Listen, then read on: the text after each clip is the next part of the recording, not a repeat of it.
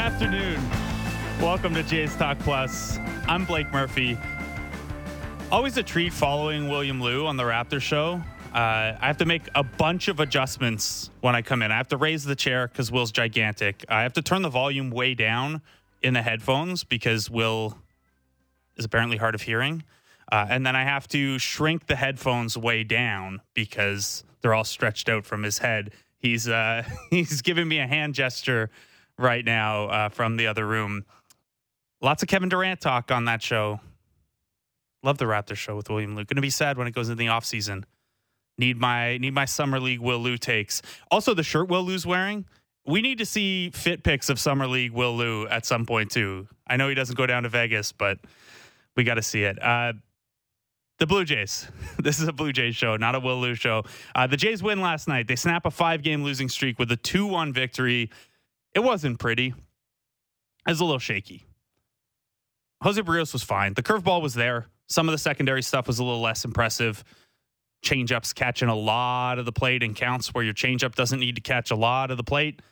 But the curveball's good, and the curveball has been what a lot of Barrios's performance flows from. So that's great. Good to see that in fine form. Adam Cimber was actually the one who picks up the win. It's already his 8th win of the season. That's already the 10th most in franchise history for a reliever in a single season. The record, Mark Eichhorn, 1986, 14 wins out of the bullpen.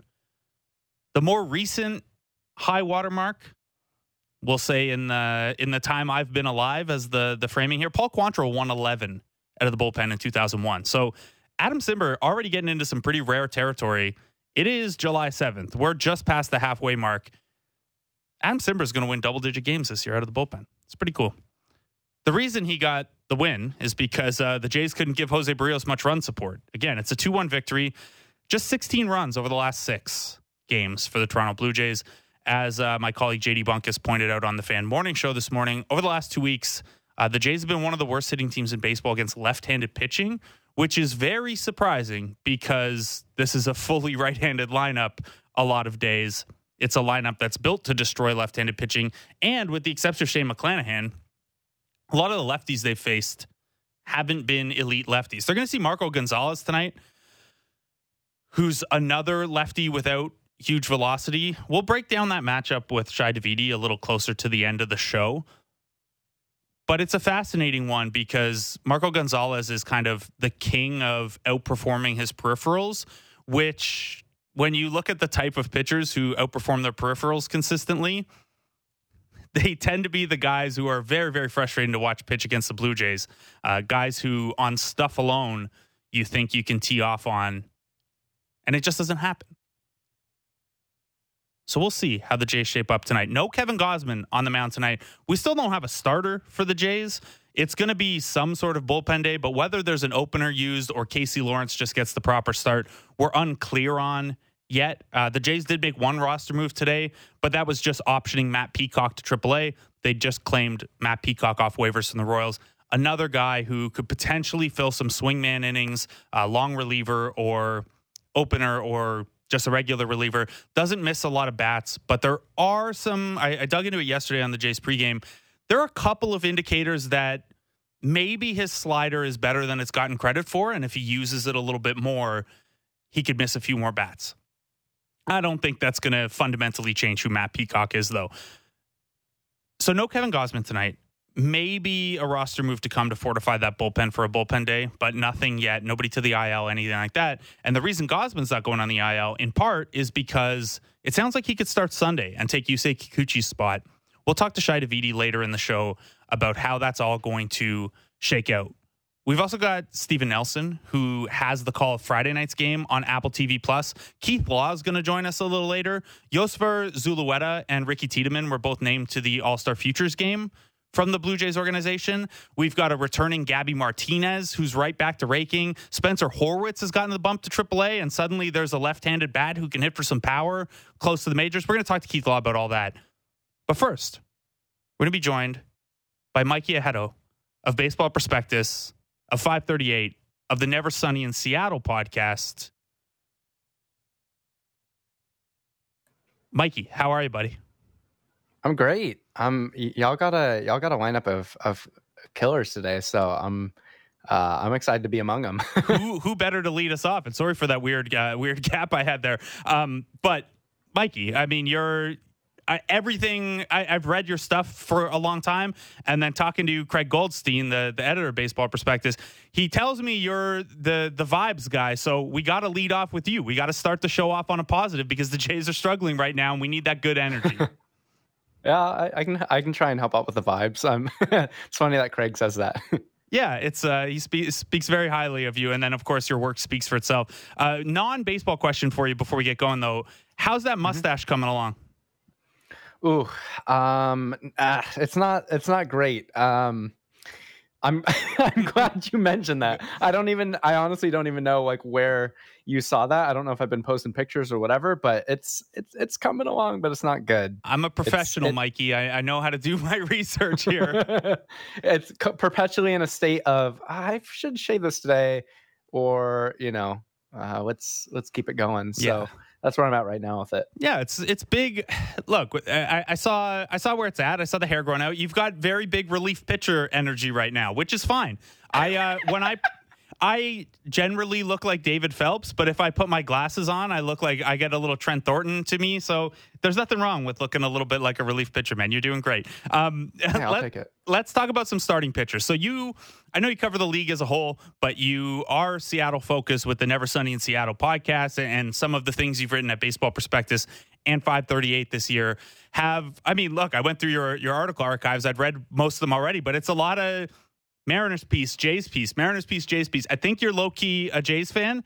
But first, let's talk about a guy who went from the Jays to the Mariners rather than Mariners to the Jays. Robbie Ray is going to start against the Jays at some point this weekend. What has changed for him to turn around that poor start? I know you wrote at Baseball Prospectus recently, Robbie Ray already looks different again, and you'd kind of been tracking how is a version of Robbie Ray with a little less velocity going to work. How's that all played out? Because he's been back to being last year's Robbie Ray lately. Yeah, it's really interesting because you look back last year and you kind of, if you look at like CSW, called strikes plus whiffs, you kind of say like, yeah, he has a pretty good fastball and he leans on the fastball a ton. The slider's pretty good, but they weren't like incredible numbers. Where he's always, kind of succeeded is in the way, that we'll get to later, is that he creates a lot of foul balls too, which aren't great, but they're not balls, and they're not balls in play. He really started to struggle, more with strike percentage. So incorporating balls in play and foul balls, and he really he did not have his fastball from last year. And, kind of looking back, it's kind of obvious. It's like by maybe August or July of last year, he was losing velo. And given that, his gains came from velo, it's kind of like, well, should you have given him 5 years? But, it's really interesting. The first article that I wrote, maybe 2 months ago now, he was just going fastball slider. And I was like, this is fascinating. Most guys can't really make this work, especially, when you look at him, like I would call it a plus fastball. I'd call it a plus slider. It's still hard because, if a hitter sits on one pitch, they're going to be able to probably put it into play and probably hit it pretty hard. And they've done that. So that he was going slider heavy, I was really interested in. It was pretty apparent rather quickly that, yeah, it works in terms of strikeouts and in terms of strikes, but, he's going to make a mistake here and there, and guys are going to hit it hard or hit home runs. So he added the sinker, and it's been fascinating because, again, like you look at his fastball, and I wouldn't call it like an elite pitch, but I'd call it an above average pitch. The sinker it's not amazing. Like it's a riding sinker. So it doesn't sink as much as a sinker usually does, and gets a little more arm side run than usual. But it's how he's using it that's really helping him, basically what he's doing is protecting his fastball, I think. Right. So in nearly 40 innings, he has a 20.7 strikeout minus walk percentage since adding the sinker, 86 FIP minus. So basically, you could say he's been 14% above league average in terms of FIP. I think it's basically, hitters before just looked for the fastball up and the slider down. Now they have to look for the fastball up, the sinker playing off of it arm side off the plate or, out of the zone, and the slider down and glove side. And so it's just another thing for hitters to look at. And it's also kind of a unique pitch. It's not a great pitch per se, but it's unique, and it's certainly not a bad one. So it's really worked for him. And that's allowed him to, working the fastball and the sinker, it's kind of allowed him to stay or even push the slider usage even higher, where there have been some games where, last year he got kind of framed as not exactly a two-pitch pitcher, but he was four-seamer and slider for the most part last year. And this year, the numbers were like that at first, but lately it's been he's pushed that slider rate to almost 50%. So I guess, it's no surprise. It's no secret that his slider is his best swing and miss pitch, his best pitch for poor contact. But how much is this helping his slider as well and letting him push it to even higher usage? Yeah, I mean, it's got to help. Just because, he throws a hard slider. He throws kind of the gyro cutter type slider. Like it sits 87, and I think all of these pitches play well off each other. The sinker, when you think about horizontal approach angles, so when you think about the angle in which the ball's entering the zone, he gets out pretty closer to first base. And I think I wrote this in my more recent Ray piece, but the sinker and slider should tunnel a little bit better, because the slider, when you look at the raw pitch movement, it's not a big sweeper like Berrios, but that he's throwing so far from the first base side makes it enter the zone more horizontally. So I think the sinker does seem like a seam shifted wake pitch. So for the layperson, that just means the seam orientation or the spin direction of the pitch changes on the way to the plate. So I think he gets some added arm side run on his sinker, and his slider is already, moving. It's already getting some what I call synthetic sweep.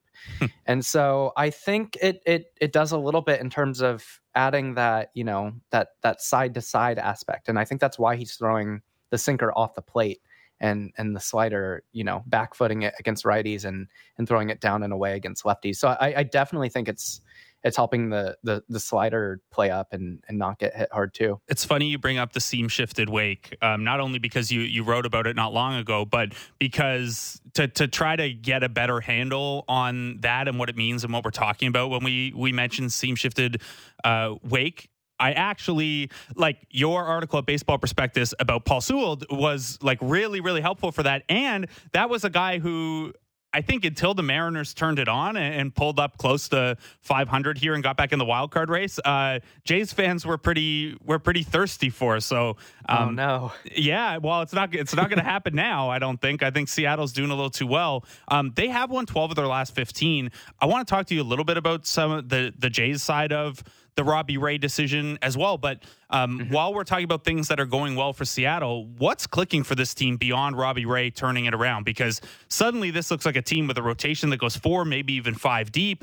The young guys are starting to chip in more regularly. I'd imagine there's a lot of optimism around the Mariners fan base right now. Yeah, I think a lot of it, is like they're, when you look at Marco, when you look at Flexen, they're not sexy pitchers, but they are guys who are gonna, have a run of really solid games. And they've been having that. I don't know what the statistic is, but it's been a long stretch of games of our, rotation going 6 innings and only giving up like a run or so. So at this point, like, I think you could say the same thing about the whole rotation. Now that Brash is gone, I wouldn't call Ray sexy right now. Like, he's really piecing it together to be dominant. And George Kirby, he doesn't have that brash sweeper or anything. He's just elite control. He throws really hard. So I think what we're watching, I mean, I guess Gilbert is the sexiest of the bunch. I think what we're watching is, just a really high floor rotation, kind of piece it together with a good bullpen and one that's only going to get better. And hitters that are starting to come alive, like Julio Rodriguez, he really, really struggled for a month. And now I think he looks like a superstar. I pitched a Julio article to 538. So they better pick it up. They better accept that pitch. Right. I haven't gotten an email back. But I think, you wouldn't expect Winker to struggle. You wouldn't expect Kelenic to fall flat on his face. So Cal Raleigh's starting to come around, and I think that's real. Adam Frazier hasn't been himself, and they've still made it work. So I think as they get Haniger back, as they get Kyle Lewis back, they're only going to get stronger. And so I think the Mariners are doing the thing that they do every year, which is like, kind of give hope and then maybe disappoint. Yeah, well, as someone who does a daily show covering a team they're in the wild card race with and would like pieces from them, I hope that they do the thing where they're good and they still sell off pieces again. But I hope for the fan base that they don't. You mentioned Logan Gilbert being kind of the sexier of the rotation pieces, still just 25. Obviously, he counters Robbie Ray's pants with the big flow that he has going. Two very identifiable guys. Gilbert has this sub-3 ERA, and he's had this tremendous season. How is he managing to do that without a ton of swing and miss stuff? Is it just the fact that he can get swing and miss with 4 different pitches, or is there something in his profile that just makes him a tough guy to square up? I kind of, I think about CSW a lot and I use it a lot. I'll hop on Brooks Baseball and one of the first things that I look at is, what makes a good pitcher? It's limiting hard contact and throwing strikes. And the best kind of strikes are whiffs, but called strikes are good too. I think Logan Gilbert, and I touched on this a second ago, he's someone who, John Trupin at Lookout Landing wrote about this over the offseason. He is a guy like Robbie Ray, like George Kirby, who induce a lot of foul balls. And so, if you're talking about stuff, I think his fastball is I don't know if I'd call it elite, but it's just short of it. 26% of the time pitch. It's getting fouled off. That's extremely high for a fastball. It's huge. And it's actually about equal to Gausman, which I find really interesting. They're both in the top 10 in terms of foul ball percentage. I think, again, like there's nothing that... There's not like like a Berrios curveball or like a Garrett Cole fastball, but he has good command. He's able to locate his fastball. Like his command of all of his pitches has really improved since last year. So more than ever, he's able to throw 4 pitches. He's able to, to throw a strike in a 3-ball count. And I think the shortcoming of CSW, and this is something that Alexander Chase has looked at Pitcher List. I guess I'm just shouting all my homies out. Yeah, I love that. Is CSW is a flawed statistic because the deeper you get into counts, the harder it is to throw strikes. And so I think that's part of the case with Logan Gilbert is he does get into deep counts a lot because he doesn't walk an overwhelming amount of hitters. So basically, I think it's his fastball is a plus pitch. The slider's coming along. The curveball, he's able to use it as a get me over pitch more than ever. And once he finds feel for that changeup, I think it's going to be arguably his best pitch, if not his fastball. But he doesn't get hit that hard, and he's competitive. I guess that feels like a really old school answer. Though? It resonates here a lot this year because it's the Alek Manoah story too, where his swing and miss stuff is down, and he can ratchet up the velocity, but a lot of what you like about Manoah is in that kind of tougher to quantify area where it's just like, man, he's a gamer. He finds his way out of jams and stuff like that. So we can appreciate that here for sure. Quickly, the Gausman thing you mentioned, a very high foul rate. Obviously, that splitter is excellent. You wrote in May for 538 that Gausman had gotten even better. He's cooled off a little bit, but what are your thoughts at this stage about the Jays' decision to, on fairly similar contracts, and let's leave out the part of this that may or may not have had something to do with vaccination status, going with Kevin Gausman over Robbie Ray on the market this offseason? You know, I do think that had a large role in this for the Blue Jays. So it's going to have a trade deadline role too. Yeah. And so I think in hindsight, like at the time, I remember the Mariners being, linked to Gausman, and I tweeted out like, oh no. And I got a DM from a player that was like, I'm curious, like, why do you think this? Because this is how I feel about the two. Like, why do you think this? And I went back and forth with him. But in hindsight, it's like kind of what I talked about. It's Ray lost a tick, I think, over the course of the year, and was back down to where he was. He wasn't as effective. He was still like all right, but losing that velo as a 2-pitch pitcher who disproportionately, throws a fastball, that's a really big deal. The thing about Gausman, to me, is that once he loses velo, because he throws pretty hard, and mind you, like his fastball shape isn't that good. It's not a dead zone fastball, but it's not the best. The reason why his fastball plays for me is A, the velo, but B, because he throws a splitter, and the two are just impossible to, like, you can't sit on one. They play off each other better than I think any other pitch besides maybe like a fastball and spike curveball.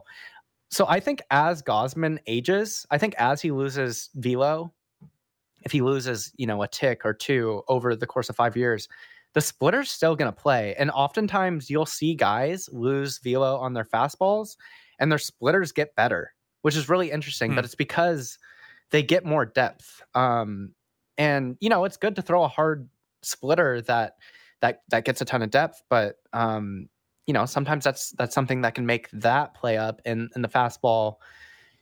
It kind of eases, softens the blow of it. So I tend to think, and obviously I'm biased, I kind of tend to think that Gausman's going to age better because that splitter is a pitch that Ray doesn't have. And Ray's already in year one. I keep using this phrase or idiom, but piecing it together. And I think I'm less optimistic as I was when I wrote that piece at 538. But, because he had kind of made some tweaks to some pitches, whether they're purposeful or not, but they're still really good. And so, if Gausman holds velo, basically, if he doesn't lose more than a tick or maybe two, I think this contract's going to age really, really well. And I that's not something I can say about Ray. I like that. You certainly know the audience. You know you're on a Toronto show, so that's great. Okay, one more quickly before I let you go here. Help me fix Yusei Kikuchi. I know he was like Mariners fans warned us about the inconsistencies, that he could be pretty frustrating, but the warnings we were given were more that like, hey, he might not be as sharp down the stretch if he gets fatigued. And what we're seeing instead is, there's just no trust or command in that fastball. He's the only lefty who throws 95 who doesn't want to throw 95 from the left side with conviction. Have you seen anything in Kikuchi this year or from his time in Seattle that, stands out to you as a potential fix here? Yeah, when this is not good news for you. Oh no. when I was at Lookout Landing, I wrote several times about, I don't remember what the article titles were, but essentially like, please throw your best pitch. And his best pitch has always been a slider. I'm sure he took the slider and faded the cutter, which at first, I was so excited because I was like, this man is throwing a 92 mile per hour cutter. It wasn't good. It was at first, but it's kind of like, yeah, he throws a cutter 92, but it doesn't move very much, and it's not a Corbin Burns or like Kenley Jansen cutter with a ton of ride. And so he took that, I don't know which, I think he altered the slider. He kind of morphed the two together where he was throwing a softer slider, like 83, and a harder cutter. I think he's still, mixing in the hard cutter, like 91, but now his slider is about 86.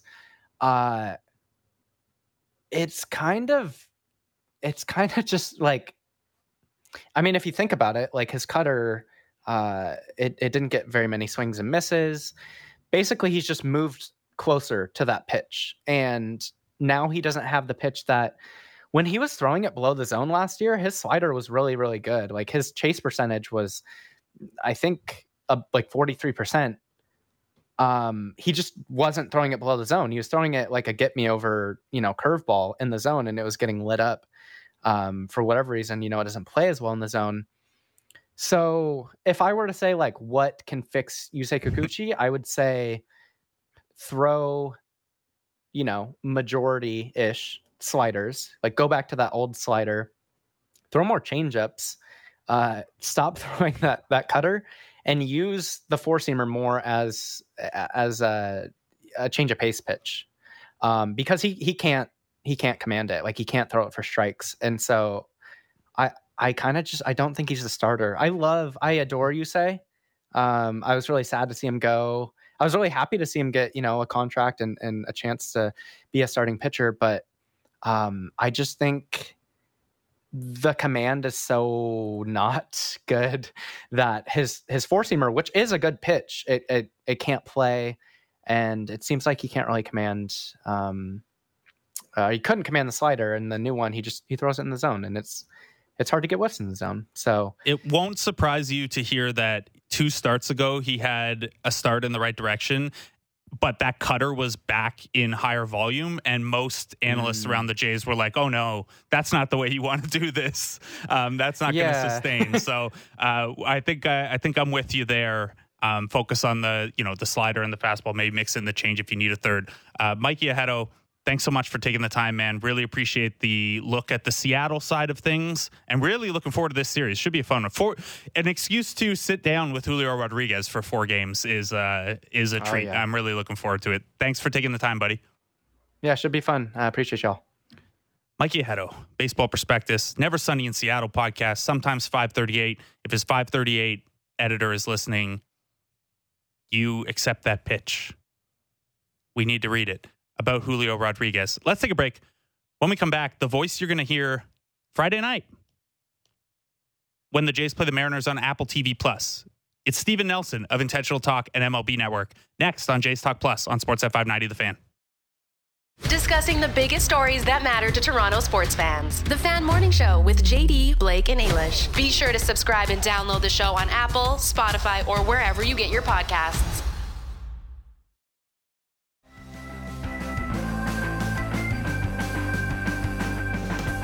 Welcome back to Jays Talk Plus. I'm Blake Murphy. Nice chat with Mikey Ajeto of Baseball Prospectus and Never Sunny in Seattle. To start us off today and tee up this 4-game series. Feels like one, I said this a few series in a row, feels like one the Jays need to pick up some steam on. The Mariners are up to 41 and 42. That's only 4 games back of the Jays, who are now in the last wild card position. We'll see how things go tonight with the Jays going bullpen day against Marco Gonzalez. But Friday is the far more interesting one, not only because we know who the Jays will probably pitch in that one. It'll also be an Apple TV Plus broadcast. The Jays Mariners game's at 10 o'clock tomorrow. It'll be available to watch for free only on Apple TV. Steven Nelson will be on the call alongside Hunter Pence and Katie Nolan. You can still listen to the game on Sportsnet 590 The Fan with Ben Wagner on the call on the Sportsnet Radio Network. But tomorrow night's game, Jays Mariners, Steven Nelson on the call for Apple TV Plus, and he joins us now. Steven, how are you? I'm doing all right. How about you? I'm doing great. So a little surprised that you're doing the game on Friday because you also do work for NHL Network. I thought you'd be here in Canada for the draft tonight, maybe.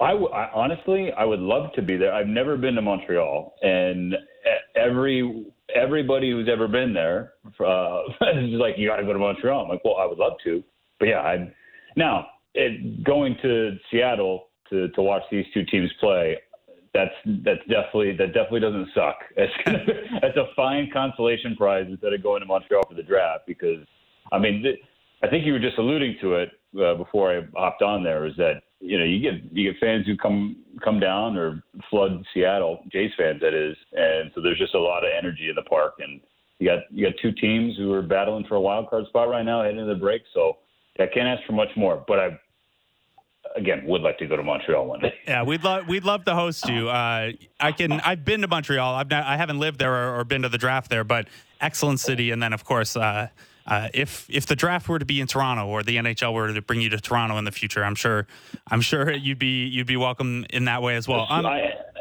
Thank you. So on the baseball side, the Apple TV Plus experience, I'm curious, how has it been so far working with Hunter and Katie and doing this kind of slightly tweaked approach to calling a weekly national baseball game? What answer do you want? You want the real one? Yeah, I want the real one. The boilerplate one. No, look, it's been an experience. I will say that.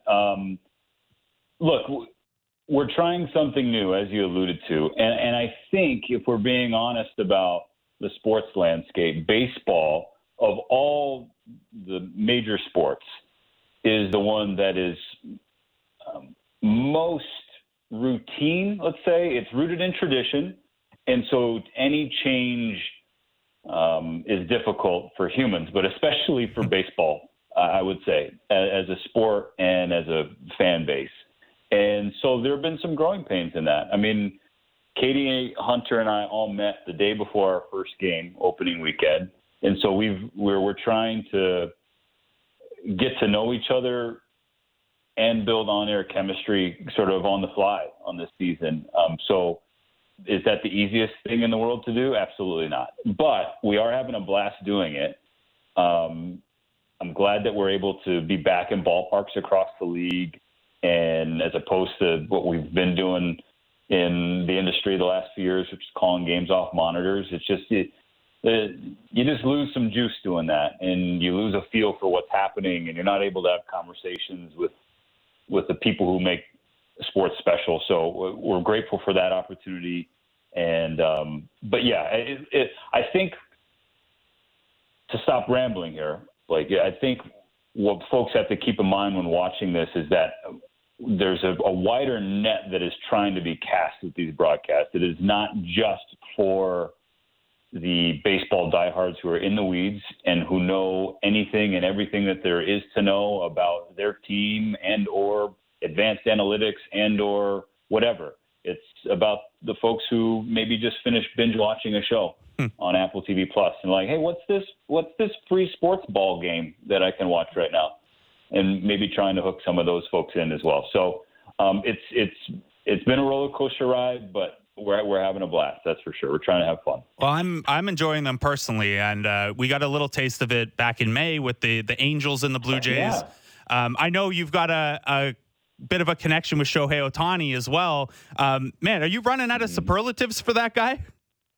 I got nothing left, man. So I'm taking any suggestions from soliciting all adjectives and descriptors to use, because we got nothing. And you know what's weird is, in this age of social media, right? It's so easy to be quickly overexposed to something, so then it becomes passé or routine, And I feel like as an industry we got to fight that with Shohei Ohtani, because he is the most spectacular talent the league has ever seen. Even the Babe Ruth comparisons to me are tired. Babe Ruth wasn't doing it against this level of competition. It's just, I'm sorry, it's not even close. You can't compare. So he is the most spectacular talent baseball has ever had here in the States. And every single week every single night he does something that makes your jaw drop. I mean, we just flashback a couple weeks. He had the 8 RBI game and then punched out 13. Now, no single player ever has done that in their career, and he did it on back-to-back nights. So, yeah, I'm just trying to be appreciative to the history that we're witnessing because, look, every athlete is a pitch, a moment away, right? We don't know that's for all of us. That's life. That's mortality. So we should appreciate every chance we get to witness greatness like that. Man, and like I love numbers. I love finding random cutoffs and stuff like that. And there's the account MLB Random Stats, Jeremy Frank. He put one out this morning that Ohtani has the highest slugging percentage with runners in scoring position of the last 50 years and the lowest slugging percentage allowed with runners in scoring position in the last 50 years. The only question that flows from all this about Ohtani, Stephen, is how do we get him to a winning environment so we can see him in the playoffs? And specifically, how do we get him to Toronto? Brother. Okay, so the second question might be more fun to answer. The first one has proven to be impossible for the last decade and a half for the Los Angeles Angels of Anaheim of Orange County franchise because it is it's mind-boggling. I think we've all seen the Twitter meme at this point, the joke, where it's like every night I watch the Angels and it's Mike Trout hits 3 home runs and Shohei Ohtani did something that hasn't been seen since Tungsten Arm O'Doyle or whatever. But it's true. We laugh at it because it's true. And I feel awful for Angels fans. I do. And as someone who grew up in Orange County and all my buddies rooted for that team, and I know they are going through it because this is the year they finally were like, yep, this is it. We've been rope-a-doped. We've been bamboozled and hoodwinked for years and years and years, and it's finally coming to an end. And for like a month and a half, it seemed that way. It's like, yeah, okay, maybe it is going to happen. But then Angel is going to Angel. And the fact is it's a top-heavy roster, right? And you got Mike Trout who's making, his contract commitment was close to $500 million. Anthony Rendon was signed when Rendon's healthy, he's a hell of a baseball player, but was he necessary for this team? Probably not. And so now, and he's hurt now. And Shohei, by the way, could be a free agent. Like people probably hear all this talk about Ohtani and they think he's making $1 trillion. He's actually making nothing, but he's going to make a lot soon. He's going to get a bag. So do you as a franchise feel like you will have the flexibility to build a complete roster? That's a position I don't envy being in. So now we had this conversation on MLB Tonight a couple nights ago, myself, Harold Reynolds, and former Jay Dan Plesac. It was, well, do you have to now kick the tires on moving one of these guys? And that's insane to even consider. But if you look at their track record, the fact that they haven't been able to win, maybe. And again, that stinks if you're an Angel fan. But as you mentioned, if you're a Jays fan or a fan of any other team, you can play fantasy GM in your head and say, oh, okay, well, how can we make this work? And that's always fun. Yeah, I'll tell you, anything is my answer to that. How do you make it work? Take whatever you want. Whatever you want, yes. So exactly. We do have Jays Mariners on Friday. Again, you're on the call on Apple TV Plus with Hunter Pence and Katie Nolan. What has stood out to you most about the Blue Jays season as you prep for this one? Because, here a lot of the talk has been, obviously the bullpen hasn't been as good as you hope. They're dealing with some starting pitching trouble now. The bats have actually gone quiet these last couple days. Only 16 runs over the last 6 games. What has stood out to you the most about the Jays heading into this series? Yeah, I think I think back to my conversation with Charlie Montoyo before that first Apple TV game in Anaheim, and he referenced the word expectation. The expectation for Toronto, just like the team that I root for, the Chicago White Sox, those are the two teams. The sexy, trendy pick for everybody to win the American League pennant were those two.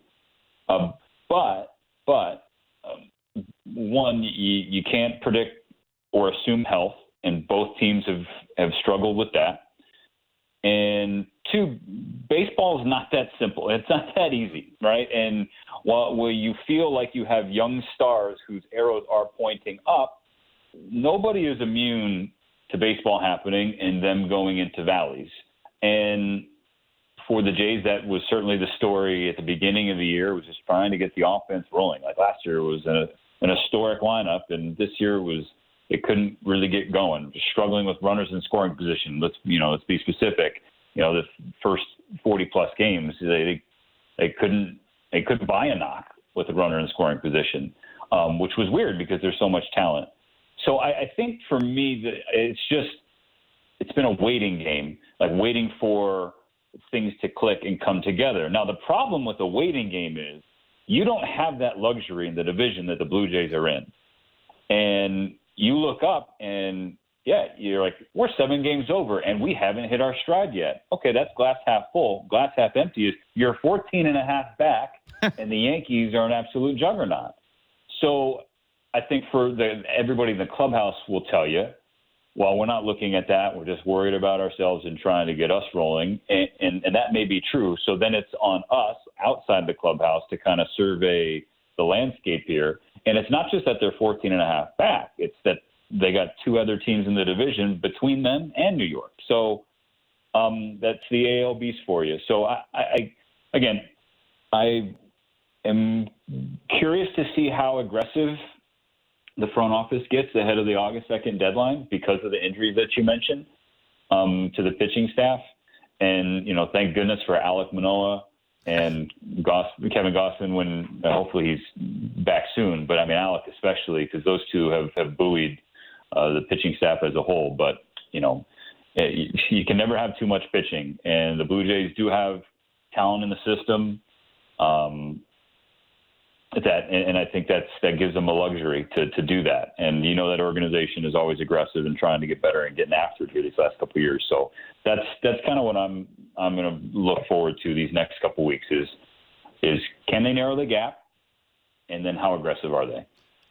It's interesting to compare them to Seattle, who is a team that, is probably a year away from those same expectations you mentioned that the Jays and the White Sox entered this year with. And the Jays are certainly old-ish on the pitching side of things, but they're actually, in terms of average age on the position player side, they're actually a hair younger than the Mariners. So maybe that's a good reminder that this stuff takes some time. But when you look at the Mariners, I think I know what your answer is going to be to this one. But when you look at what has clicked right for them, and maybe even them being a little ahead of schedule, is this pretty Julio Rodriguez driven? I was going to say, I will try. I'll avoid the J-Rod show if you'd like. I'm all for it. I'm stoked for 4 games of the J-Rod show. No, because it's truly he's a marvel. He's got every tool, all 5 from a baseball standpoint, and then he has those extra ones that help you carry a franchise, and that he's just a lightning rod, an electric factory. Again, we're quickly using up all our superlatives for him as well, and he's just 80-some games into his major league career. He's remarkable. He's a StatCast darling because if he was just putting on the power display that we've seen of late, sending one to the Metal Supply Company down in San Diego, 15 home runs, that we'd be talking about him then. But it's not just that; it's also the speed. It's also what he brings defensively. And look, and again, he's just he's built for it. That's what I will say. Getting the chance to talk to him, before the year, right after he got word that he made the team.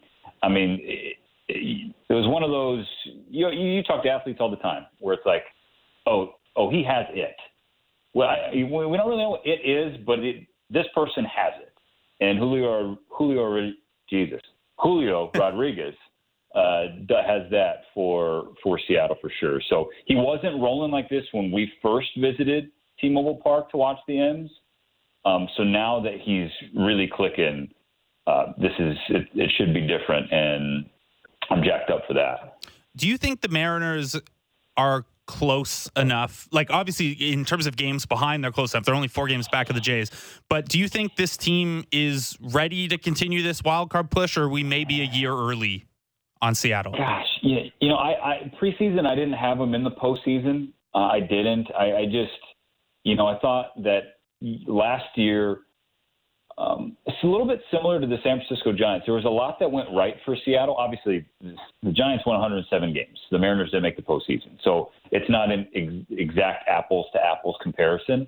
But everything, or a lot of things, had to fall their way and did last year. And that's why it was weird to see their run differential be as bad as it was. But they were just 2 games out of a postseason spot when all was said and done at the end of the regular season.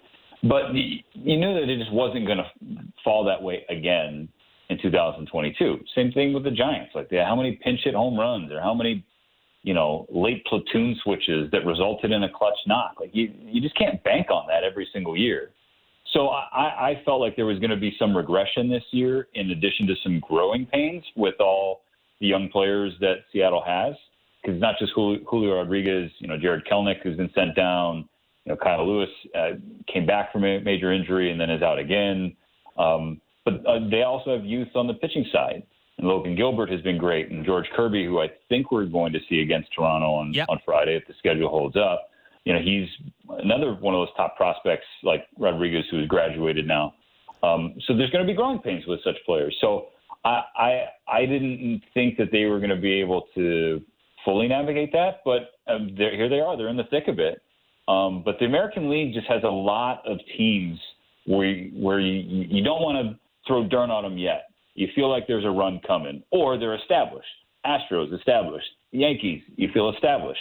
Okay, what's Boston and Tampa Bay going to be? Toronto, you feel like I don't feel like we've seen the best of the Jays yet. Certainly not of the Chicago White Sox yet. The Twins look like they're – so there's just a lot of people trying to get into this party. And so are there going to be enough chairs for Seattle to sit in? I don't know this year, but I do think that postseason drought ends next year.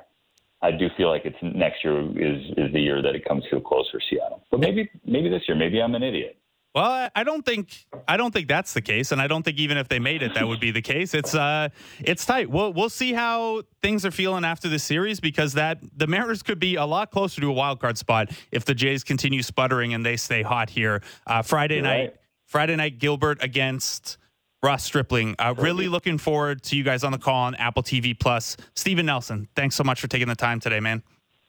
Well, it was great to audibly meet you. Hopefully we do it again one day and in person one day. We'd love to meet you, man. Absolutely. Thank you very much. Steven Nelson, co-host of Intentional Talk, host at MLB Network and NHL Network, calling the game on Apple TV Plus. A reminder, tomorrow's Jays-Mariners game at 10 p.m. will be available to watch for free only on Apple TV Plus, with Steven on the call alongside Hunter Pence and Katie Nolan. You can listen to the game on Sportsnet 590 The Fan with Ben Wagner and anywhere on the Sportsnet Radio Network. But to view it, you need that free Apple TV Plus for the night. It's worth it. The last Apple TV Plus broadcast was a lot of fun. Katie and Hunter and Steven are a lot of fun together as well. Looking forward to that one. So the Jays are probably going to add something between now and August 2nd, as Steven alluded to, as we've alluded to a lot on this show. If they're not going to weaken their major league roster in one spot to fortify an area, that means they're pulling from the minor league system. Let's take a break. Let's talk to Keith Law about how things are shaping up in that minor league system. Who's rising? Who's playing in the futures game? And what's the deal with Spencer Horwitz and that left-handed power bat? Keith Law next on Jays Talk Plus on Sportsnet 590 The Fan. Everything Raptors before and after the games. The Raptor Show with Will Liu. Subscribe and download the show on Apple, Spotify, or wherever you get your podcasts.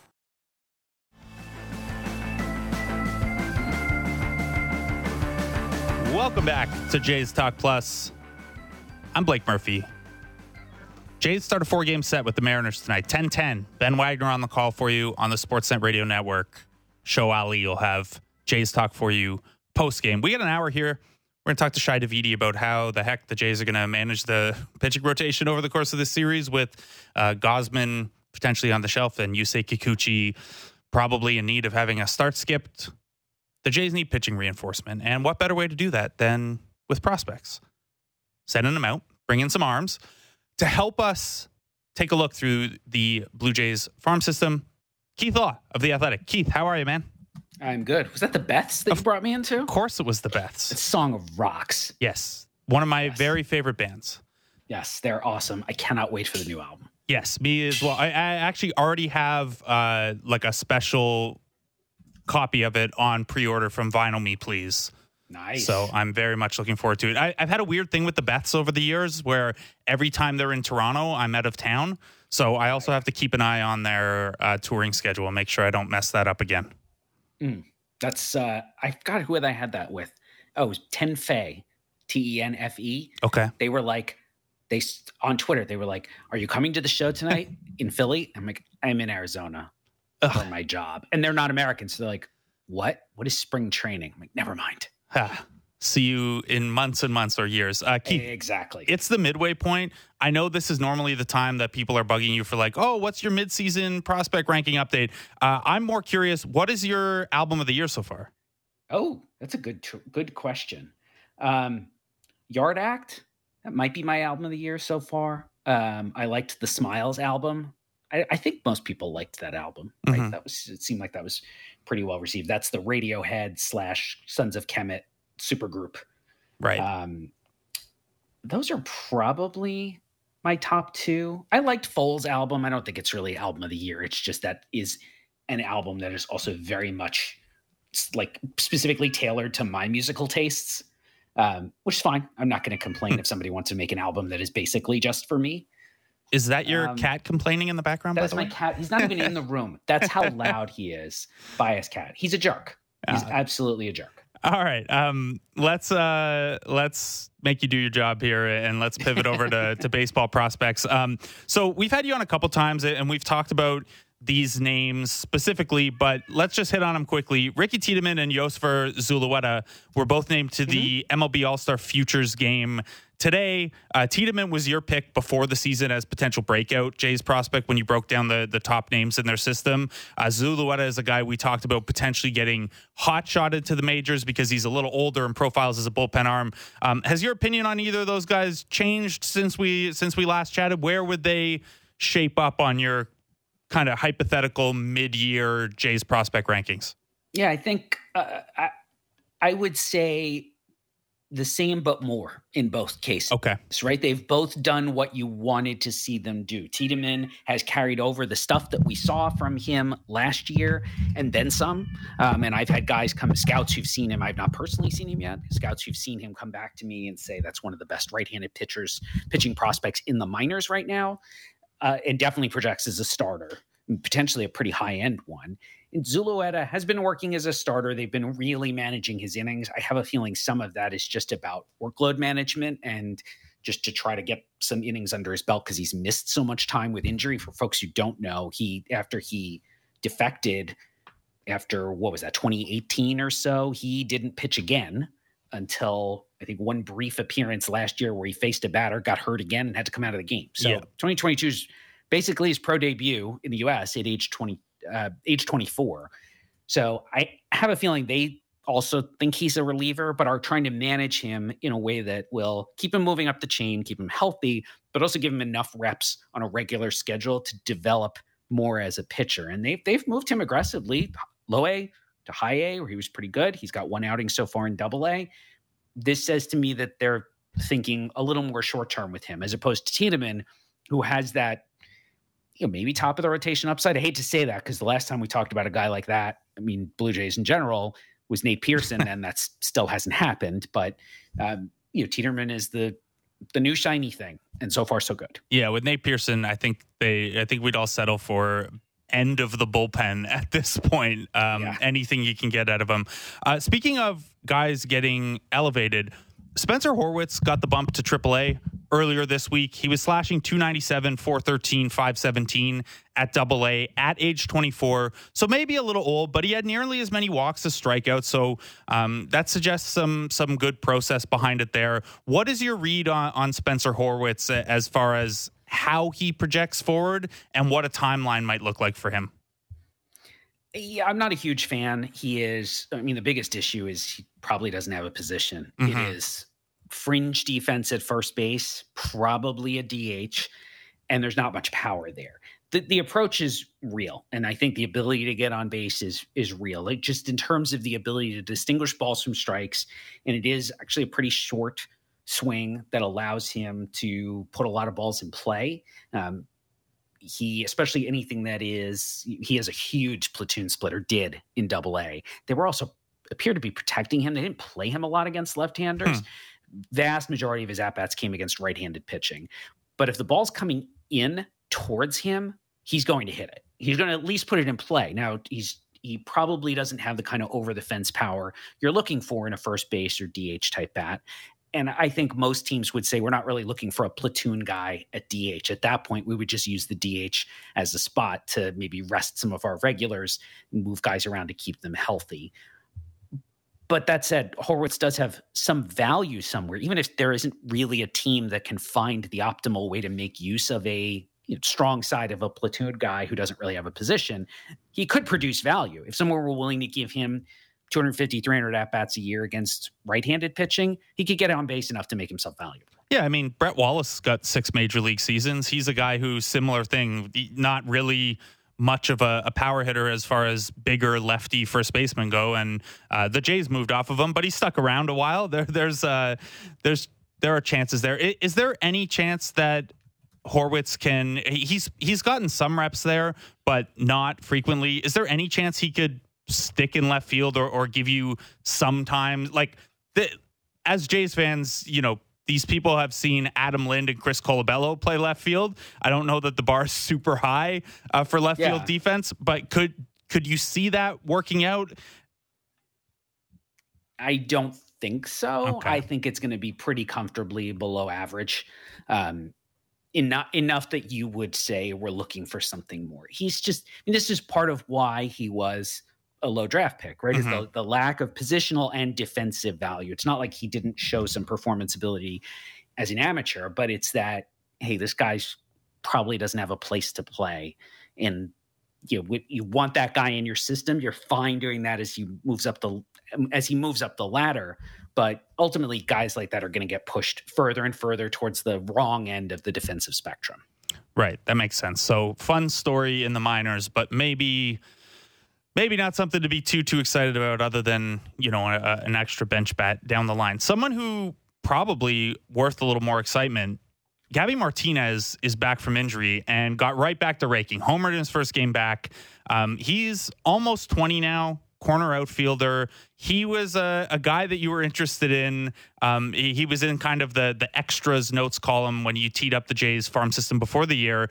The big question here, has he learned the rule that you're not allowed to pass teammates on the base paths when you hit a home run? I do not have any reports from scouts on that. For folks who don't know, if you look at his stat line from 2021, it says he had 0 home runs. He did have one, but then he passed a teammate and it invalidated the home run. He actually did hit the ball over the fence, which I suppose from a projection standpoint is far more interesting to us. Yeah, he has been. It's funny, if we didn't have Tiedemann, would we just be talking about Martinez as the breakout prospect in our system this year? I think so. I think in terms of guys, he's still super young. He's only 19. He had just the 3 games last year outside the complex league. So this is really essentially his full season debut. And he is both putting the ball in play at a really good clip and showing some power already, which is a great combination, right? I can show you lots of guys who can put the ball in the seats, or I guess over the fence, at least, since we're talking about the Florida Complex League, but strike out a ton, because it's just what the approach is, all or nothing. This is a guy who's got more feel to hit and has some power that he's already growing into, with likely more to come. And I actually kind of like now that he has the 0 homers last year to 10 this year. I can't even tell you what a percentage improvement that is, because it is not defined. Yes, it's great. And the questions around Martinez were just to what degree the power would come. So he's sitting in there with a 362 OBP right now. He's got a low strikeout rate, like you said, can bat the ball. This 10 home run output over the first half of the season, and not even a full half season because he missed a little bit of time injured there. It's only 44 games. Yeah. So is this does this change your outlook on what his overall power potential might be in time, or is it just showing up earlier than maybe we expected? I would probably say a little bit of both. Okay. Right. What actually impresses me the most, even in his case, when you put a power like that and your age is appropriate to the level in that Florida Man League down there, that's a lousy place to hit. I mean, if you've been there for spring training, I'm sure you have, I'm sure a lot of our listeners have. It's never really a great place to hit for power, just Florida, that league in general, the Florida State League. But in the summer, it's even worse, right? It's just the air is heavy. You're sitting basically in the ocean. It will be. Give it about 5 more years of climate change and you will be. It's just a pretty lousy place for power. And a lot of guys who've gone on to show much more power, even just when they got to AA, if you look back historically, Florida State League used to be high A. There were plenty of guys who'd show just doubles power there. And then they move up one level. It's, oh, hey, where'd all this home run power come from? Well, it was always there. It's just very hard to hit the ball out of a Florida State, most of the Florida State League parks. And so I think Dunedin actually plays a little closer to neutral, but the whole league deflates power. And that he's showing that there, and it's age appropriate, and he's showing all of these other things that we're talking, the strong contact rate and a reasonable walk rate. Very, very promising. And I mean, I don't redo organizational, like internal rankings during the season. I can tell you if I redid the Blue Jays one right now, he would be comfortably in the top 10, probably off the top of my head, probably in the 5 to 8 range in their system, which is a pretty big jump. That is a pretty big jump, and that's pretty exciting. So I do want to talk to you about some of the names in that system, but more so a philosophical here about how you approach the trade deadline. Mm-hmm. And the Jays have obvious needs. They need bullpen help. The talk was early in the year that they'd need a left-handed bat for somewhere in the top of their order for better lineup versatility. But the pitching has become such a need that they're probably looking bullpen arms first. Maybe a starting pitcher if that can allow them to move Stripling back to the bullpen or something like that. When it comes to high-end relief targets at the trade deadline, what tier of prospects are we talking about here? Like, are we talking you need to put a Jordan Groshans on the table, an Aurelvis Martinez, or are those guys too much? Just basically in terms of where the Jays org depth stacks up, what would you expect to see them pull from if we're, say, addressing the back end of the bullpen? I can speak just to my philosophy, but I think this is probably also true for the Blue Jays front office, who tended to, both here and when these guys were with Cleveland as well, they're reasonably conservative in terms of dealing prospects. I'm not giving up a top prospect, nobody who's top 5 in the system for especially a reliever rental, but even a reliever I get for a couple of years. Their performance is so difficult to predict. It is so volatile, both in terms of the value of that they produce when they pitch, but also just how much they pitch. Relievers get hurt a lot, as it turns out. And so predicting how much a guy even is going to pitch next year as a reliever is really difficult. I'm not giving up significant prospect value for a guy like that. I would give up, it's that next tier of guys, whether you call that the second tier or the third tier, it's semantics, but guys who are a significant ways away from the majors or guys who clearly have no path to a significant role with the Blue Jays. I don't think you're getting a good reliever for a Spencer Horwitz, but do you put guys like that into a deal as the second or third player, maybe as the thing to just get it over the top, or even so that some other GM can say, we got 3 players for Joey Bag of Donuts instead of just 2. But you're not trading Aurelvis. You're not trading Martinez. You're not trading Tiedemann. You're not trading Younger. These are guys who are good, have enough value, even if internally you might have some questions on them. Industry-wide, have enough value. Don't give them up for a reliever who's going to throw 12 innings for you and maybe something in October. That's just never going to justify giving away a prospect.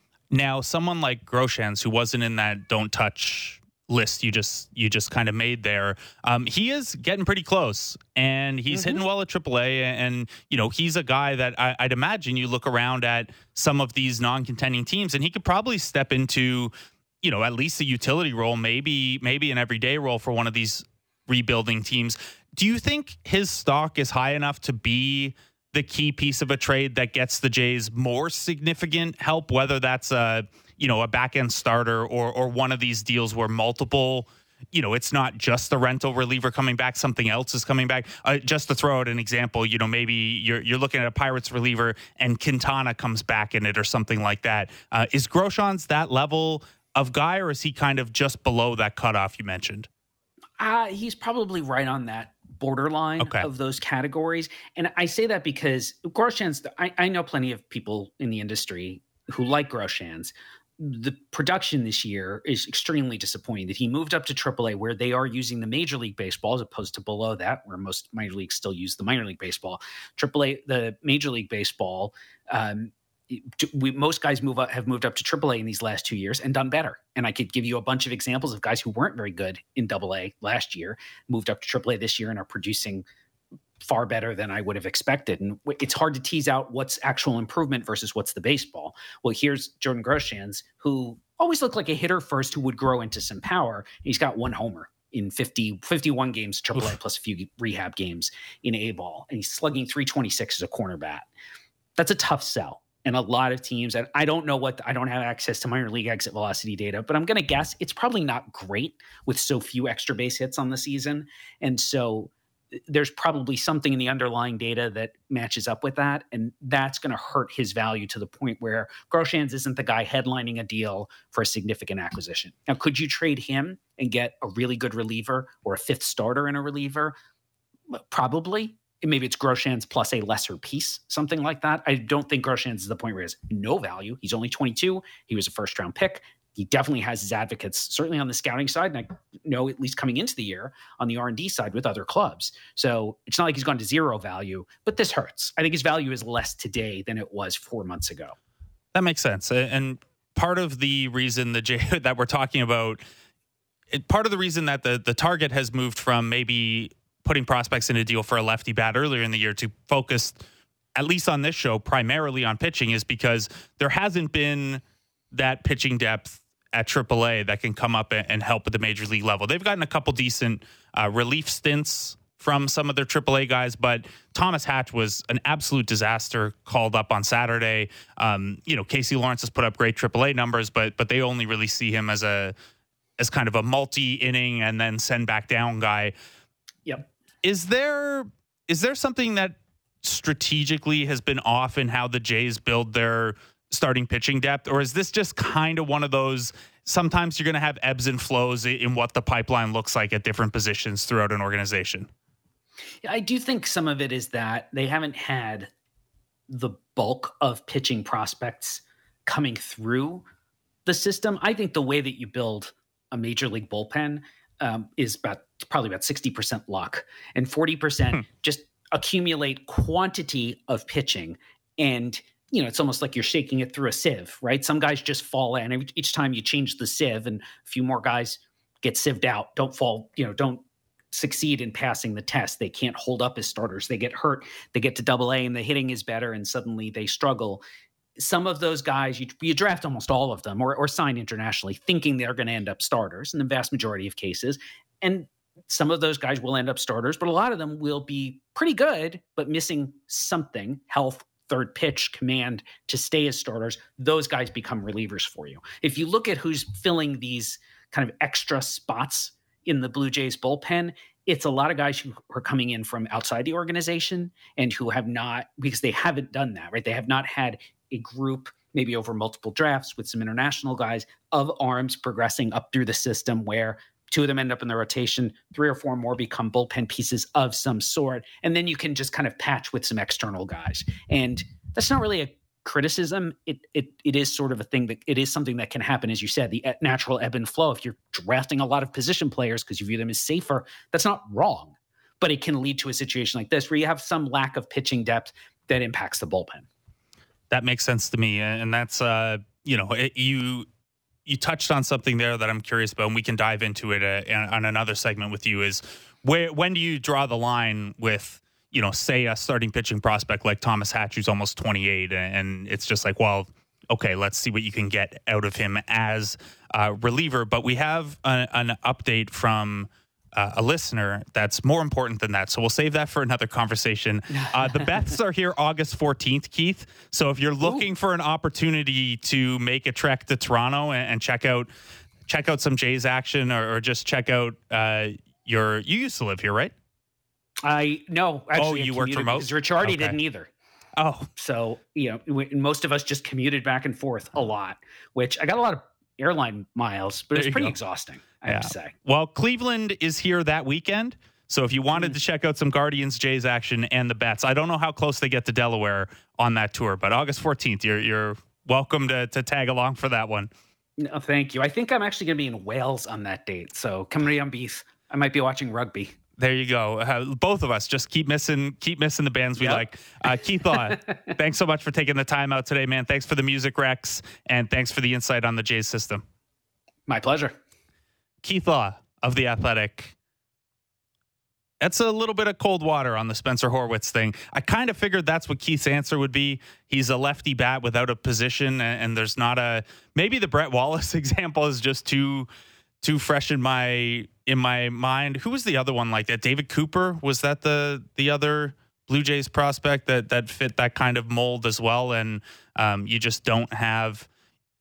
This is where you can tell I came up reading a lot of Drunk Jays fans, because in my head he's just DB Cooper. But yes, another lefty first baseman with high OBP who just didn't have enough power to really stick at the position. Whereas Brett Wallace got almost 500 games, only 70 for David Cooper. So that's the issue sometimes if you're a lefty without a real position, or you're not plus at that position and you don't have a ton of power for low on the defensive spectrum.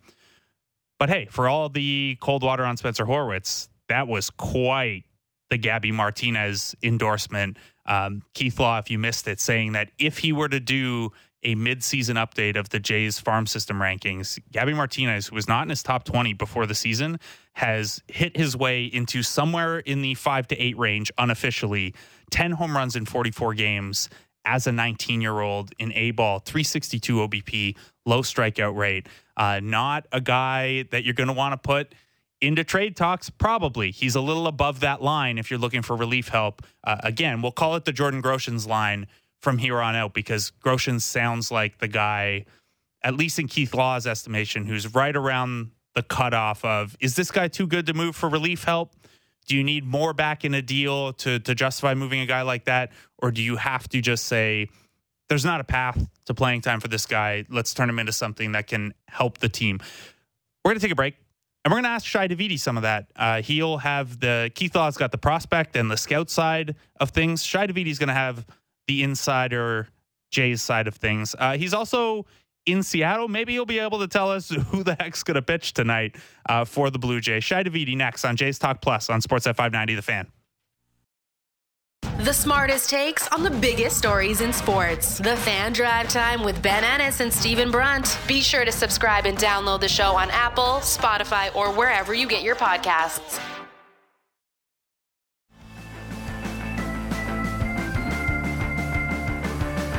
Welcome back to Jays Talk Plus. I'm Blake Murphy. You've got Jays Mariners tonight. 10-10 first pitch.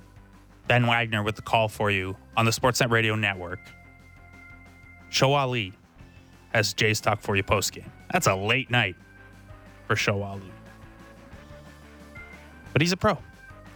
We don't know yet who the Jays are going to start. We know it's a bullpen day. It's supposed to be Kevin Gausman's start. His ankle or foot is not ready to go just yet. But it's not bad enough that he's hitting the IL. There's a possibility he pitches Sunday. That might even sound likely.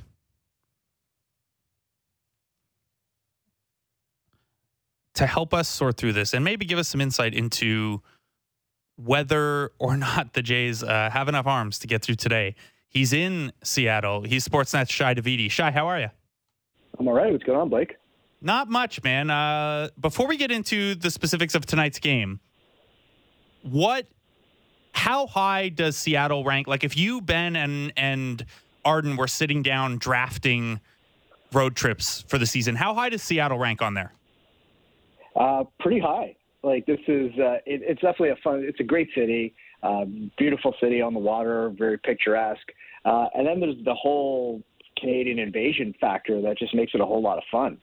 So, it's right up there. I'm big on SoCal. I think you and I have talked about that before. You could park me whenever Sportsnet's ready to open the Southern California Bureau. I'm first in line with my hands up for that. But this is right near the top too because of all the reasons. I mean, like for people who haven't experienced it, and you definitely see it on TV with the stuff in the stands and everything, but just what it looks like across the city to me is even more jarring. So it's like basically everywhere you turn, there's like people in Blue Jays gear, and it's just really, really cool. It is cool. I got to be a part of it once when I lived out in Vancouver, and always thought that would be a, not an absolute have-to trip, but a pretty good pilgrimage for Jays fans on that side of the border, anywhere west. I talked to someone recently who's Calgary, and they've done it before as well. So pretty cool there. I guess this is more of an historic question because this group of players really hasn't gotten to see it much the last couple of years. But how much does that resonate with the actual team when they see the fan base traveling like that for road games?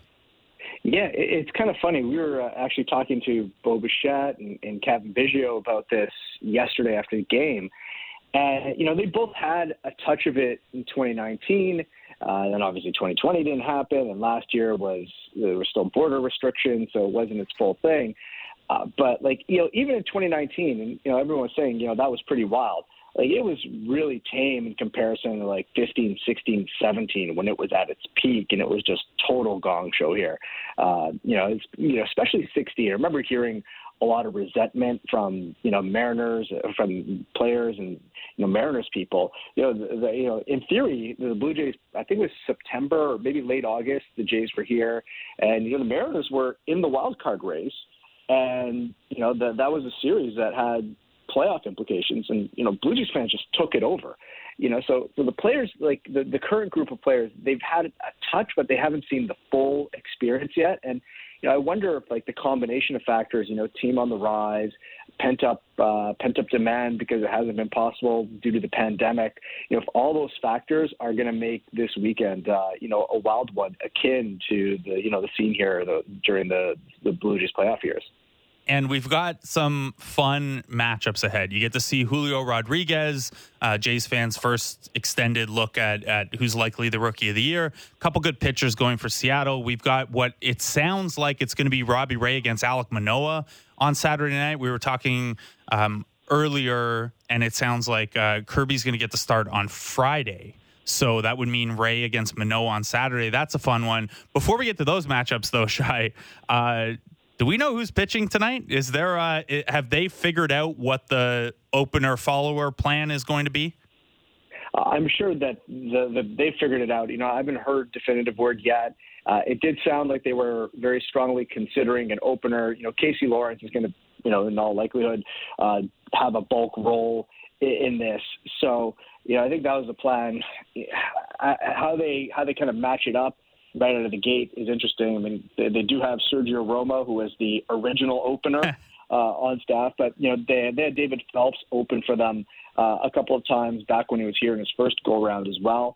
And I'd expect that Jimmy Garcia is back, if not today, then tomorrow. But Jimmy Garcia is back today. Maybe it gives them a little bit more flexibility too, because now you've got your eighth inning bridge to Jordan Romano in place a little bit more, and so that maybe that smooths things out a little bit for them. But this might be a day where they need the offense to do the heavy lifting. And, it was a weird 3 days in Oakland, right? They were still sort of coming out from the cloud of tragedy. On the Monday, it was a pretty listless day, and you could sort of understand for a number of reasons why that was. And then, Tuesday, they hit the ball much better than the results suggested, but, it kept coming up empty. Then they eked one out yesterday.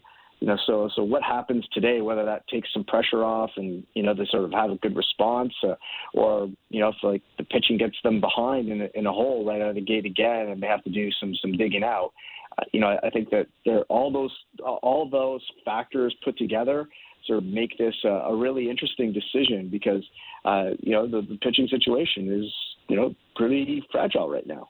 It sure is. And you're going up on the other side against Marco Gonzalez. And you'd think normally soft tossing lefty, that's kind of the Jays' catnip. And that hasn't been the case lately. They've been JD Bunkus pointed out on the Fan Morning Show this morning that they've been a bottom 5 offense against left-handed pitching the last little while. And other than Shane McClanahan, you really haven't faced elite lefties. And then you've also got a Seattle team with a completely rested bullpen because they had yesterday off and no one had been too heavily worked except maybe Eric Swanson before that. So certainly a disadvantage on the pitching side to start this series. What about the rest of the weekend? Because it's Ross Stripling Friday, Alek Manoah Saturday. I know you had put some tweets out yesterday about the possibility of Kevin Gausman starting Sunday instead of Yusei Kikuchi. What is the likelihood of that, and how big a boost would that be to this team heading into an off day? And then, that almost bridges you all the way to the All-Star break when you figure it's just once more through the rotation. Yeah, I mean, there's a lot riding on it. So Gausman's going to throw, at least they're hoping that he's going to throw a bullpen today. And if he throws that bullpen, then, all of a sudden all the pieces fall into place, right? They can give Kikuchi the breather. He can try to figure out what he's got going on a little bit. He's got a little bit more time to work on things. And, in theory, you feel pretty good about Kevin Gausman starting one of the games in this series. But, they're not going to push him, and he's going to be smart about it, understanding they've got a whole season to consider, not just a start here at this point in time. So I don't know. He's definitely he said he's feeling better, that it's improving, but you still see him limping around a fair bit, and with the ice pack around his ankle after any bit of work, which is kind of normal, what you'd expect, but it doesn't. None of that screams this guy's ready to start on Sunday. So I don't know if there's a significant amount of healing in the next couple of days, and it makes it a bit more realistic. But if he doesn't get on the mound today, then that plan's, they're gonna have to shelf that plan, and maybe it's Yusei Kikuchi coming in and and him having to figure something out. So certainly a lot riding on whether Gausman throws a side session today. And, and again, the other thing is that, they can't have Gausman push himself and that he ends up, sidelining himself for a longer period of time because, you definitely don't want him, dealing with this through the All-Star break and, still struggling with it coming out once the games return. This is all a lot easier if Yusei Kikuchi isn't in the spot Yusei Kikuchi is too, because then he goes Sunday and then, you have an off day and then it's just, okay, well, Gausman missed one start and he'll slot back in next time through and you don't have to worry about rushing it. But I do think that this is on the table says a lot about the kind of hands up in the air. And we heard it from Charlie Montoyo after Kikuchi's last start. There seems to be a real, maybe not frustration with Kikuchi, but frustration with the Kikuchi problem of, how do you deal with this from here? Because a lot of his stat profile doesn't suggest a move to the bullpen is going to help. Like if you're going to the bullpen, you need that fastball command and aggressiveness with it. You need to trust your best 2 pitches and you need to start out better. And he's had all these struggles early in games. And then you could look at a minor league stint or something like that, but look at what happened with Thomas Hatch or look at what's happening today when Gausman needs to miss a start. There don't seem to be any good answers here with the Kikuchi situation. Are they just going to have to kind of tweak and patch through until after the All-Star break and just kind of, let Kikuchi work on things on the side and wherever they need him? Or could there be a larger change in place for Kikuchi? Well, among the reasons you were listing for him not being a great fit out of the bullpen is the fact that he's just not throwing strikes. Yeah. You come out of the bullpen, even if you're not going to have dominant stuff, at least throw strikes. Don't come out and walk the world. And, that was... Or bean the world. Right. Or both in the same outing. And, that was just... It was demoralizing for everybody involved, right? And, I think for the Blue Jays, the solution for Kikuchi is fairly simple, right? It's like, dude, be Robbie Ray in terms of repertoire, in terms of what you're doing. Not like pitch like Rob, perform to that level, but pitch in that style, right? That approach to your repertoire. And there's just so much variance with it, right? It's like, he comes out and he's just on Tuesday and he's just throwing his cutter all the time. And it's like, why aren't you throwing the fastball? And then he doesn't get in the zone with that. He doesn't get in the zone with his fastball. And then he's chasing the game. And it's just a whole total mess. And then, I can't remember what the number was, but I think it may have been just 7 swings that the A's took in that outing. I may have that number wrong, but it was something ridiculously low. And when they did put the ball in play, they didn't do much with it. So I don't know. He keeps getting all this stuff that reinforces like just how good his fastball is and how effective it can be. But for some reason, whether it's comfort or not even being able to command it or not having conviction in it or whatever the fact is, there's just so much variance in approach from start to start. And, I think that's kind of the thing that has everyone or throwing their hands up because like you see the stuff there, like, the capability exists. The pathway to that success seems pretty evident. And, if he's throwing to that approach and then he's getting hit and whatever the case may be, then I think you go, okay, well, at least he's got beat with his best stuff. But a lot of times he's not even getting beat with his best stuff. And that, I think, is what drives people nuts. Do you think Kikuchi's struggles have resulted in the front office being maybe a little more patient heading into the deadline? And I know that maybe sounds backwards because the worse the more holes you have to fill, maybe the more urgent you're being. But is it possible that in addition to the Ryu injury, with Kikuchi struggling so much, this front office is taking a beat to consider whether they need to be aggressive pursuing starting pitching instead of just bullpen help? Well, I think that they understand that they need a starter, right? Mm-hmm. I think that the priority is still, like, more than anything, they need just 2 more guys, at least 1, but probably 2 dudes in the bullpen that you can pitch in the 7th inning onwards.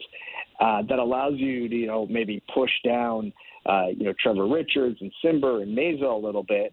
And now, if those guys have to come in and, in the 5th or the 6th to sort of keep a game in line, or, a day when a starter isn't going great and they could just kind of keep the game there and let the offense do its thing. Now your bullpen is set up a lot better. And ultimately, I think that is probably the top priority right now. But, the more that you look at it, you figure that you're going to need a starter, right? You've got to account for the fact that, Ross Stripling hasn't thrown more than, I think it's about 125 or so innings in the majors in a season. And so, he'd be on pace for something closer to 150 if he's in the rotation for the rest of the year. And, can you count on that? You probably need to protect against that. You probably need to protect against Kikuchi in one way, shape, or form. I don't think you give up on him by any stretch because, the upside is very clearly there. But, you've got to set yourself up just in case it doesn't happen. And he needs an off season to figure it out. And, and I think that would be fair to him too, right? He came for Kikuchi, he came into this year trying to make changes in a 2-week spring training with a new team. Not having had the benefit of a full off season of working out in a different way, that's tough. So, I think it's reasonable to think that Kikuchi may need an off season, but, for all those reasons, I do think that they ultimately have to get a starter. Now, is it an impact guy? Is it a depth guy? That's a different conversation, but, there has to be something else there because, Maximo Castillo is intriguing, but right now he's your best option. And, that's not a comfortable place to be if you're trying to contend for a World Series championship. It's certainly not. And your bullpen's been so thinned out that you have to keep using guys like Castillo and Lawrence, who would maybe otherwise be starting pitching depth as multi-inning relievers. And then, you run into a situation where you've got to use Thomas Hatch because Castillo's been used out of the bullpen. The Jays have done a couple, not Band-Aid moves because they're so low stakes that they don't even, you've sent out nothing to acquire Sergio Romo, Bonda, and now Peacock, who got optioned to AAA today. Do those moves obviously those are just throwing stuff against the wall and hoping any of those guys ends up giving you 10, 15 capable innings before, they turn back into pumpkins or waiver wire fodder. But do those patch additions suggest to you that the Jays are going to continue to wait on adding a bullpen arm? Like, what is the status of market timing right now if they were going to address those pitching needs you just laid out?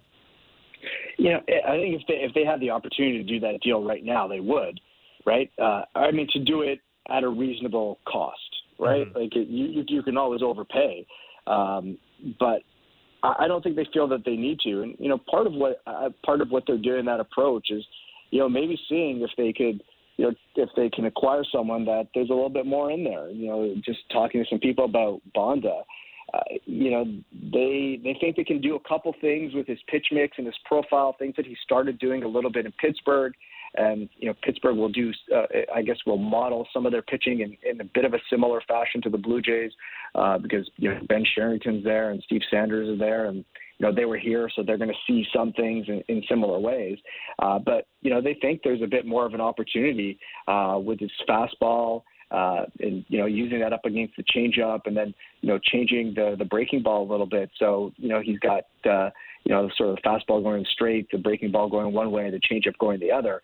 And, you know, that would be all coming out of the same slot, and maybe that makes him a bit more effective.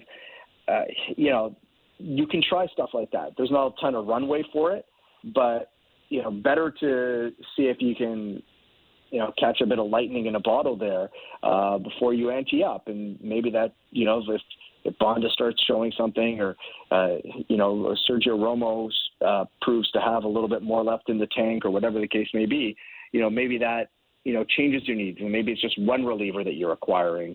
And, you know, maybe you're putting some more of your prospect capital into a starter, or maybe a left-handed bat, or whatever the case may be. So, you know, I think because of that, you know, the Blue Jays do want to have a little bit of runway. The situation isn't quite as dire this year as it was last year. And, you know, I mean, last year they were able to move early. Just, you know, Milwaukee had a need-for-need deal with Richards and Tellez, and the Marlins were just looking to move money, and so they were able to get Simber out of there. So, you know, I think that if those opportunities existed, the Jays would pounce on them. But I think right now there aren't a lot of sellers. There are a lot of buyers, and not a lot of incentive for a team to trade away its players before the deadline, unless there's a gross overpay.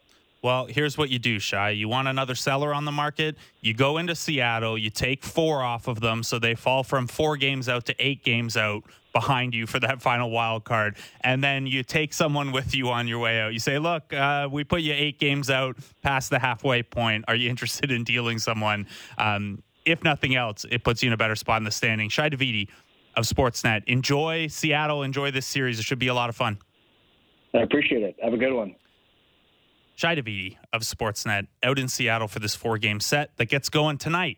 10:10, Ben Wagner on the call for you on the Sportsnet Radio Network. Show Ali will have you post-game. A reminder that Friday night's game, while Ben Wagner will have the call for you on Sportsnet 590 The Fan, Steven Nelson, Katie Nolan, Hunter Pence with the TV side of that one on Apple TV Plus. Free on Apple TV Plus, but you got to check it out on Apple TV Plus. Thanks again to Steven Nelson for coming on earlier. That was a fun chat. Michael Ahedo before him to give us kind of the Mariners side. Keith Law giving us the rundown on what the Jays system looks like heading into the trade deadline, and where the different cutoff points might be in terms of, you don't want to move this guy, you're okay moving this guy for a starter, you're okay moving this guy for a reliever. And then Shai Davidi, of course, helping us set up this series with a couple big question marks. Who starts tonight? Who opens tonight? We'll see. It's not a huge difference between opener and follower when both people are a reliever, or in Casey Lawrence's case, you know, a long inning reliever who starts in the minors. However you want to frame that. On the other side, we know Marco Gonzalez is going for Seattle. He's holding a 3.29 ERA right now, and over the last couple of years, he's kind of the king of outperforming his underlying metrics. He doesn't miss a lot of bats. The walk rate's up. The average exit velocity is fine, but he does get hit hard fairly often. So he profiles as a guy who, if you guess right, you can hammer it. If you guess wrong, you're going to be really off balance. And that's because he's going to mix an 88-mile-an-hour sinker that he throws a lot in with a changeup that's heavily used against righties, a cutter he uses against righties as well. That one can be squared up a little bit more frequently than the sinker and the changeup. And then he'll throw a curveball here and there as well. If he faces any lefties tonight, expect a lot of sinkers. He's primarily a sinker guy against lefties, but against righties, he'll mix the sinker, the changeup, the cutter, the curveball, and there's some deception there. The Jays have 87 plate appearances against Gonzalez. Matt Chapman has hammered him to the tune of a 400 batting average and a 657 slugging percentage in 35 plate appearances. Everyone else has pretty small samples. And then George Springer has just a downright weird one where he's 1 for 13, but also has 5 walks. So he hasn't had a ton of trouble getting on base, but hasn't really hit him hard. We tee up the other side of it, but we don't know who's getting the first nod for the Jays tonight. So keep an eye out for that a little later on. No real updates heading into this one. It's the first day of a road series, so I'd imagine when the clubhouse opens in a little bit here, Shai Davidi on Twitter will have just a smattering of updates for you. That tends to be how these things go. But this is our first West Coast day, first West Coast week rather, with Jays Talk Plus. So apologies for not being able to tee up the other side of things for you today. Either way, the Seattle Mariners have been better of late. So good, in fact, that our pal Dan Zamborski, who was on the show yesterday, has an updated Zips projections for the final standings. And the Mariners now project as an 84-win team, even though they're a game under 500 right now. Those same projections, by the way, have the Jays finishing 88-74. Nice and easy. Took their first half record, doubled it. That's not how the system works, but that's how it worked out in this case. That would give the Jays the top wildcard spot. They need to start getting some wins back on the board. Yesterday, a nice first step forward, but they enter a tough series tonight. 10-10.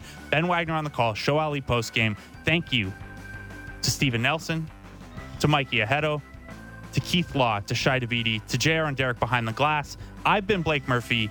Jays Talk Plus returns tomorrow, 3 to 5 p.m. as we digest our first look at the J-Rod show.